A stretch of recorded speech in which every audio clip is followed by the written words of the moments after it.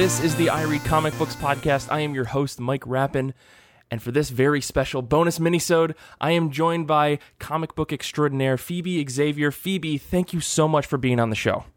Thank you for having me, Mike. Yeah, I'm really excited to talk about your Kickstarter that's coming up, or the Kickstarter that's going on, I should say. But before we get into that, could you tell folks who maybe haven't heard of you, who you are and what's your deal? Sure. I am Phoebe A. Xavier, and I write science fiction. I write cyberpunk. I write comic books. I write horror porn. I write. I'm a writer. On an independent comic book brand called 123 Go Publications, and we are a small crew of maybe about 24 people that spans the globe. I think we have people on at least 5 continents on the team, and we put out this anthology. 13th Moon is our 5th title. Gotcha. Yeah, I was going to say the Kickstarter that you have running right now is 13th Moon, which looks fantastic. It's 52-page Halloween anthology with 7 stories. I will say I got to look at a preview of this book, and all of the stories that I've seen so far look fantastic. I guess my first question about this is, how did you, gather up all of these wonderful creators to put this book together? So there is a Facebook forum that a lot of indie creators are in, and it's specifically for anthology creators. And I think it was in there that I put out the call that I was like, does anybody have complete horror stories to pitch me for an anthology? And that's where I got the Inexorable story and the story called The Dam, which you didn't see that in the preview, but it's a 4-page short. Yeah, it just kind of went from there. But also, Bayron, who did the Lucy and the Doombringers, the first one, that's the cover story and the first 15 pages. Bayron worked with me on Sidereal Apogee, my original book, my flagship book. He did a story in the first issue, and he's also done some other art design work for me over the years. So I've always been in contact with him, and I knew he had this story about like these punk rock or heavy metal demon girls. And he refined it to the point where it was just about the one girl, and I basically have been working with him all year, like, hey, where are we at on the story? Because I really want to put it in my book. Well, I will say I did read through that one. That one was very fun, like from beginning to end. And yeah, I guess along with that, a lot of the other creators, like I noticed that there's kind of like a varying lengths and things like that. How did you determine how to, segment things together in the book when you've got a story that's a couple pages versus 8 pages and things like that? Did you have a distinct order in mind, or is it just kind of like how the books fit together when you got them turned in and things like that? I think in general, in several of our titles, Gunmetal Black Ops is another one of our titles that's an anthology, and Sidereal Apogee is an anthology. And the way that I run my anthology books is usually with the biggest story up front, and it's usually the first story is the one that's on the cover. Gotcha. That's all, just in general, the trends that I go with for anthologies.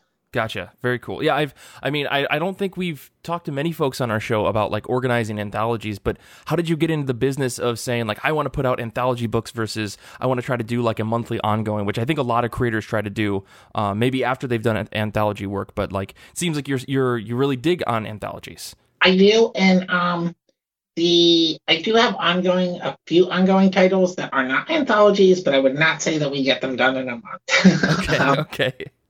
But the whole universe that Sidereal Apogee takes place in comes from a number of other writings that I've done that's narrative fiction, and it already is sort of an anthology in how I'm putting this universe together. I tell different separate tales about different characters in this universe that are sort of connected through this thing called Soul Core, which is like the government body that kind of rules the whole solar system in the future. And so there's that, and this underground hacker website that sort of connects the characters in my book. But other than that, like some of the characters only show up once, some of them are recurring. It depends on which story that I think is cool that I want to tell in that world. Gotcha. That's fantastic. I guess I had like just a couple more questions about 13th Moon. Like, for folks that are interested, the ultimate book's going to be 52 pages. Are you offering any kind of like extravagant, like if you pay $1,000, you could be in the book kind of offerings, or what's the Kickstarter look like for folks that are interested? Not really, but we do have 2 exclusive drawings by Rich Mulholland, who is in the UK, who is a very talented artist. If you look at our updates, you can see the sketch of one of them. He did a sketch of like a pinup sketch of Lucy from Lucy and the Doombringers. Mm-hmm. I think we're charging $150 for that one, but that's like a one of a kind. You can never get that anywhere else, sort of thing. And he's doing that again for our character Malik. I think we have another one up there that is an exclusive that you can get, the one of a kind drawing of Malik. But a lot of it, okay, so we have like a posters bundle, which is a Malik Reigning Devil poster and a Sidereal Apogee poster. We have a merch pack, which I think involves stickers, posters, and buttons. We have t-shirts. We have a t-shirt offer. We mostly got all those things printed ahead of time, too, so it's not like we're raising the money to print that. Like, I have it sitting in my room right now. Right. I've run one Kickstarter in the past, and I think that was the thing. We were like, I just bought all this stuff in advance, and I'm pretty confident that folks are going to get it, and I'm excited for them to get it in their hands.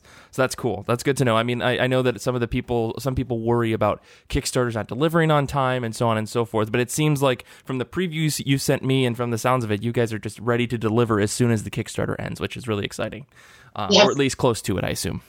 Yeah, and the other really cool thing about it is I'm working with, we publish most of our books with Kablam, and it's Kablam and Indie Planet are like a joint venture.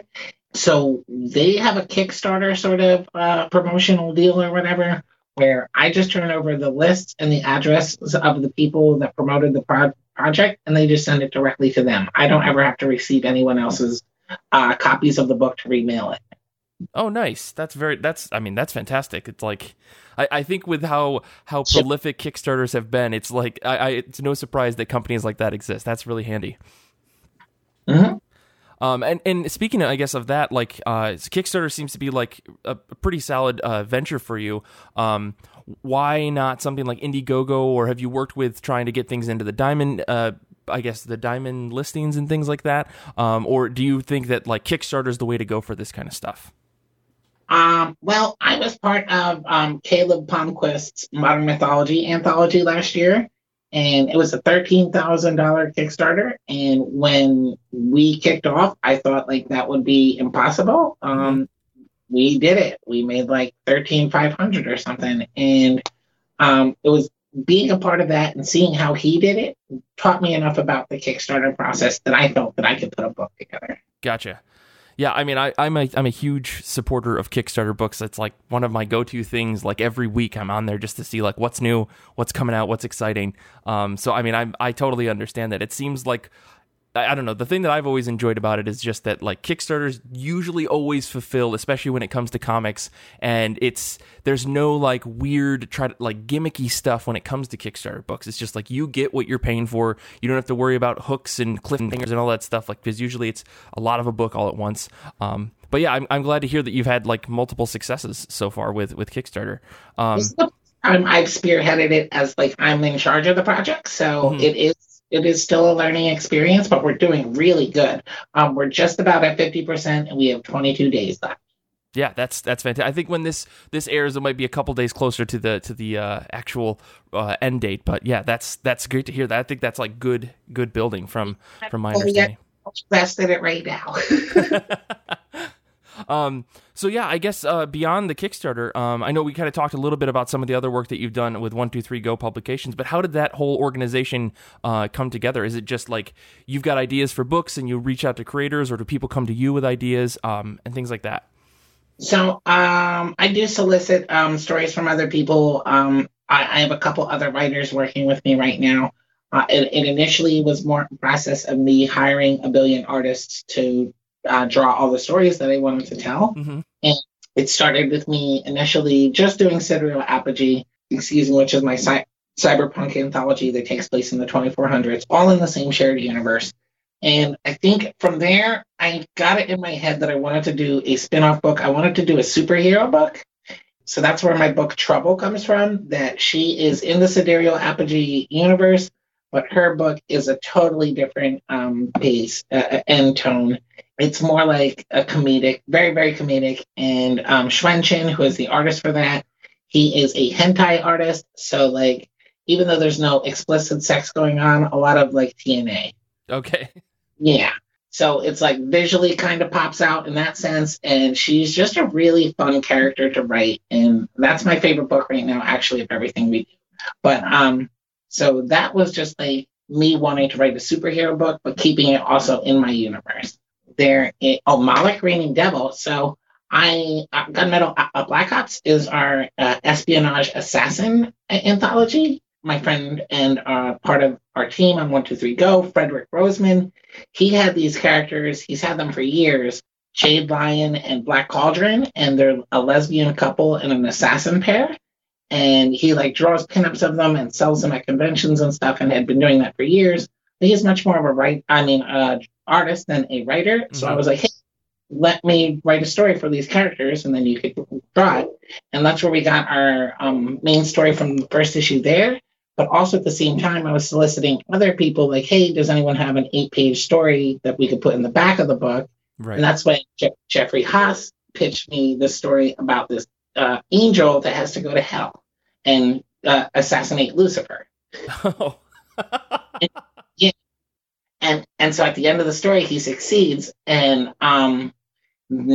so Jeff came back and he was like, hey, so I have like a 5-issue limited series to tell the rest of the story of what happens after he killed the devil. And so that's where we got our other book, Moloch Reigning Devil, from. Issue 2 is in production. I think as far as scripts go, issue 3 I've already approved of, and Jeff is working on issue 4 right now. Holy smokes. That sounds like a lot to manage. I mean, I that's super impressive. I just like, as you're talking, I'm just like, how do you keep track of all these stories and characters? Like, it's mind blowing. It's amazing. I have folders on my computer with their different names on them. That's great.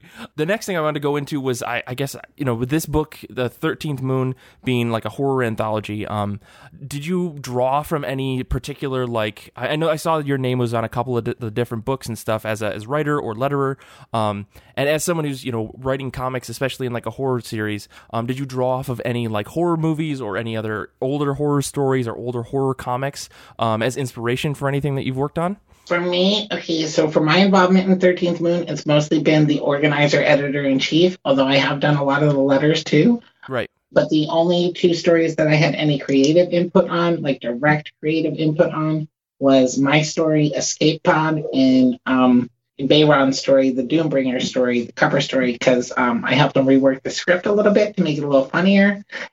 So those are the only 2 things I had direct input on. And for comedic horror influence, I was going to reference, what is that movie back in the like 90s or 80s where like Wolfman has nards, they kick the Wolfman in his junk or whatever.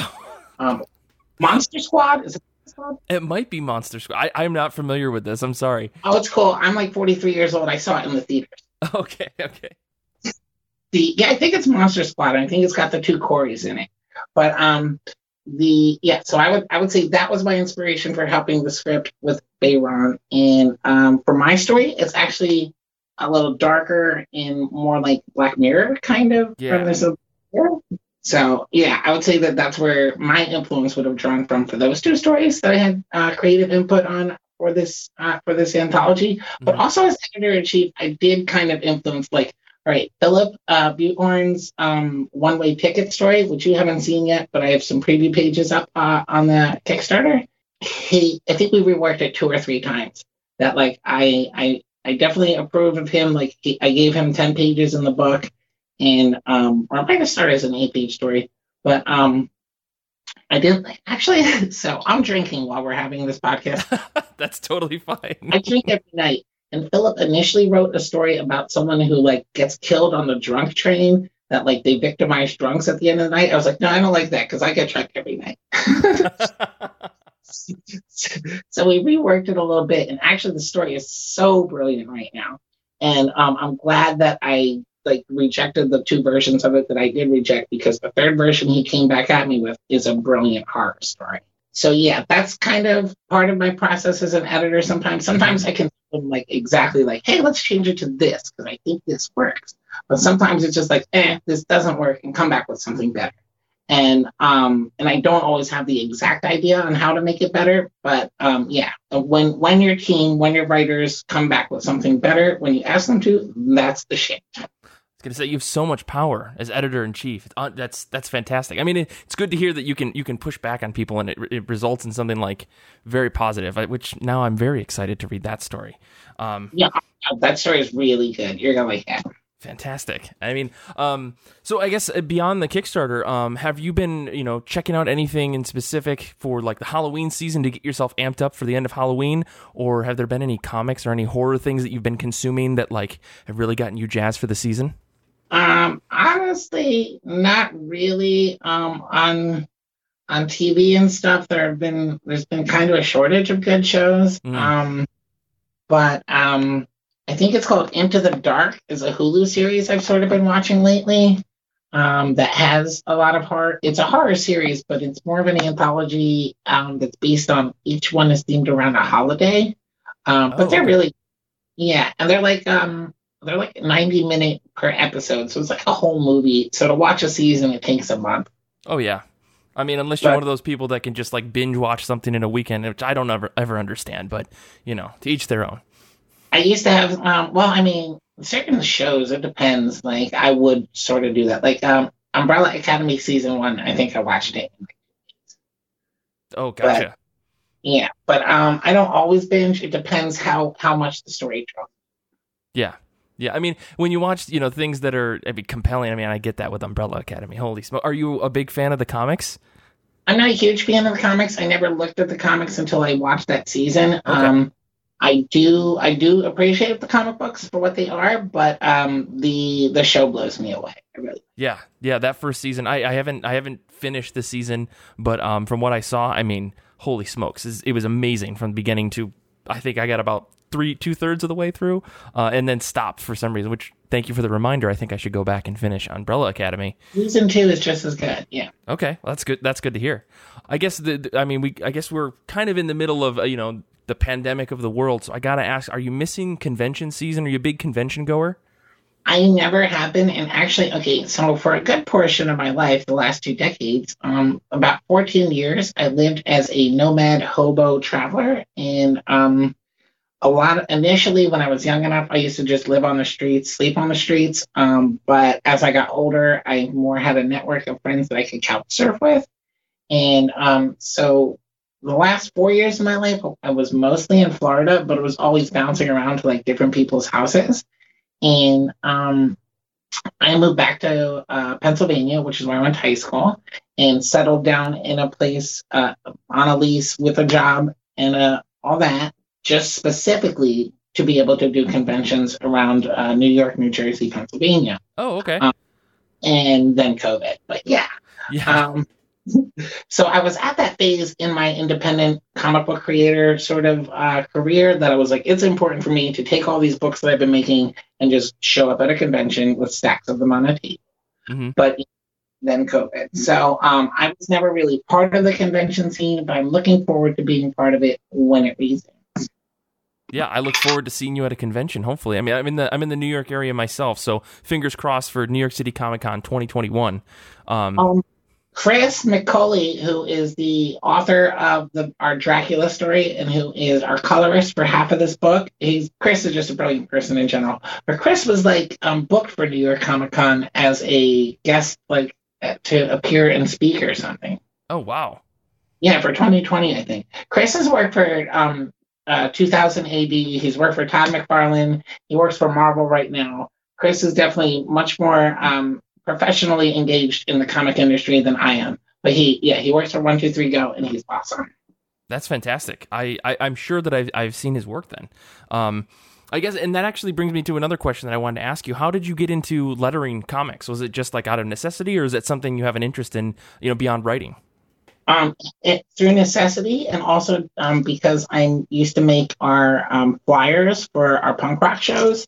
So I already had a degree of graphic art, graphic design sort of skill going on. Okay. I worked I work in GIMP. I use Linux, so I don't do Photoshop or whatever, but I do use GIMP, which is a version of like or a facsimile of Photoshop kind of, Mm-hmm. but source. So yeah, I was already pretty good with GIMP, and then actually, if you, I'll send it to you sometime. If you look at my first two issues of lettering, I was not that great. And it wasn't, and it's not horrible. You can read the whole story, but me looking back at it, I'm like, oh shit, I could have been so much better. But over the past 4 years and like getting some critical response from people who do lettering more professionally, my lettering has improved a great deal. And I think Lucy is one of the prime examples, Lucy and the Doombringers, of my how good I've gotten at it. I really like, actually, one of my favorite interchanges of the whole thing is when the demon horse guy curses at her, says something to her, and she's like, "The fuck you will, Chatterhead." But his whole thing, whatever he says, is in a font that you can't read. So it's just like in a movie, like when a demon talks and it's in an indecipherable language or whatever. And I think I did that a few times in that story where it's just like someone's speaking in tongues now. Yeah. Yeah, I appreciate the no translation. It adds to like the, realness of, yes, there may actually be a demon here.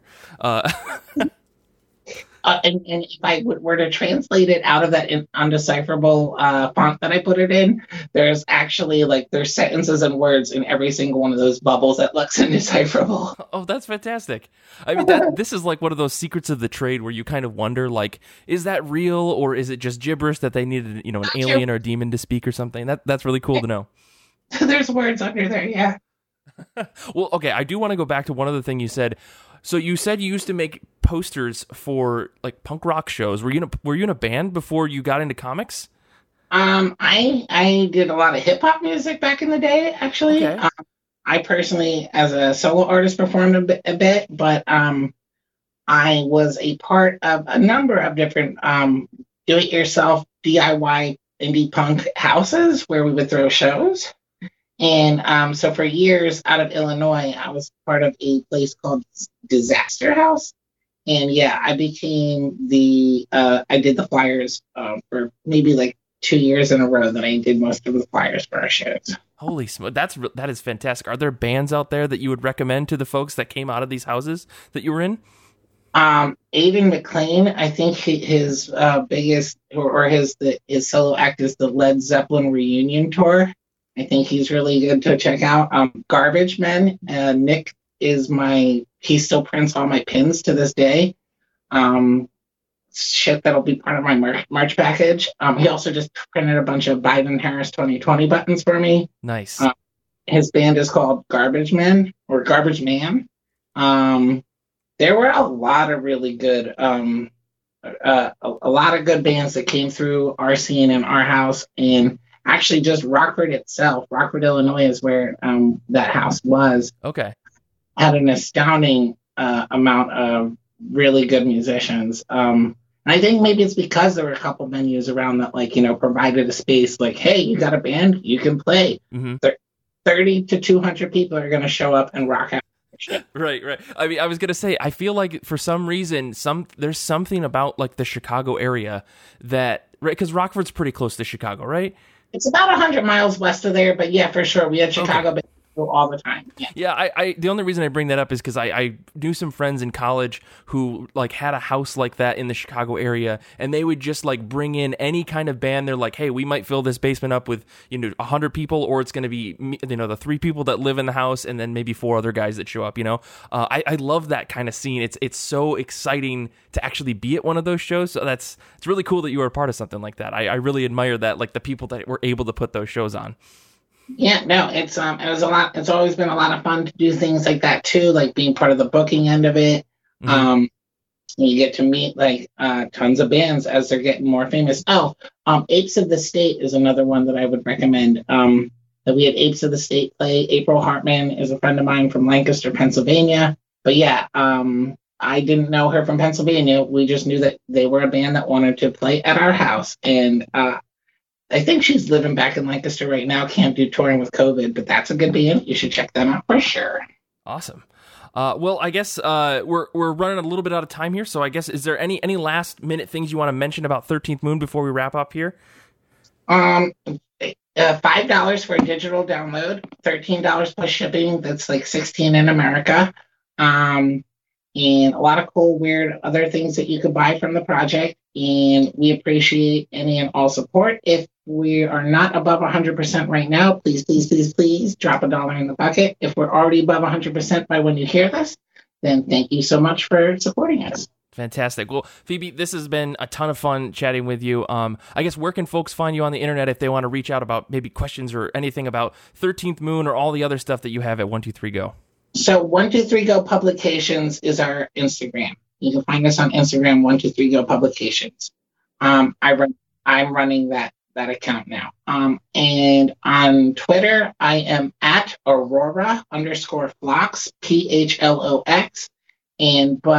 I think we have a Twitter now. Jeff is running a Twitter for us too. That might just be at 123Go Publications. But my personal Twitter is Aurora Phlox, and I mostly am there to talk politics, although I am doing the Kickstarter on there now. So yeah, if you want to follow me as a person, I am very engaged with politics. Okay, well, cool. I'll make sure to put all that stuff in the show notes. Let me just run through some of our regular stuff here. You can follow everyone on the show. On Twitter, you can follow me at Mike Rapid, and you can follow the show at IRCB Podcast. I want to say thank you to all of our patrons out there. You can find the Patreon at patreon.com/IRCB Podcast. Don't forget to check out our Discord at ircbpodcast.com/Discord. Infinity Shred does all the music for our show. They are the best band in the universe. I want to say thank you to Xander, who's our editor. Thank you again, Phoebe, for being on the show. It has been an absolute pleasure to chat with you. Thanks for having me. Yeah, of course. Until next time, comics are good, and so are you.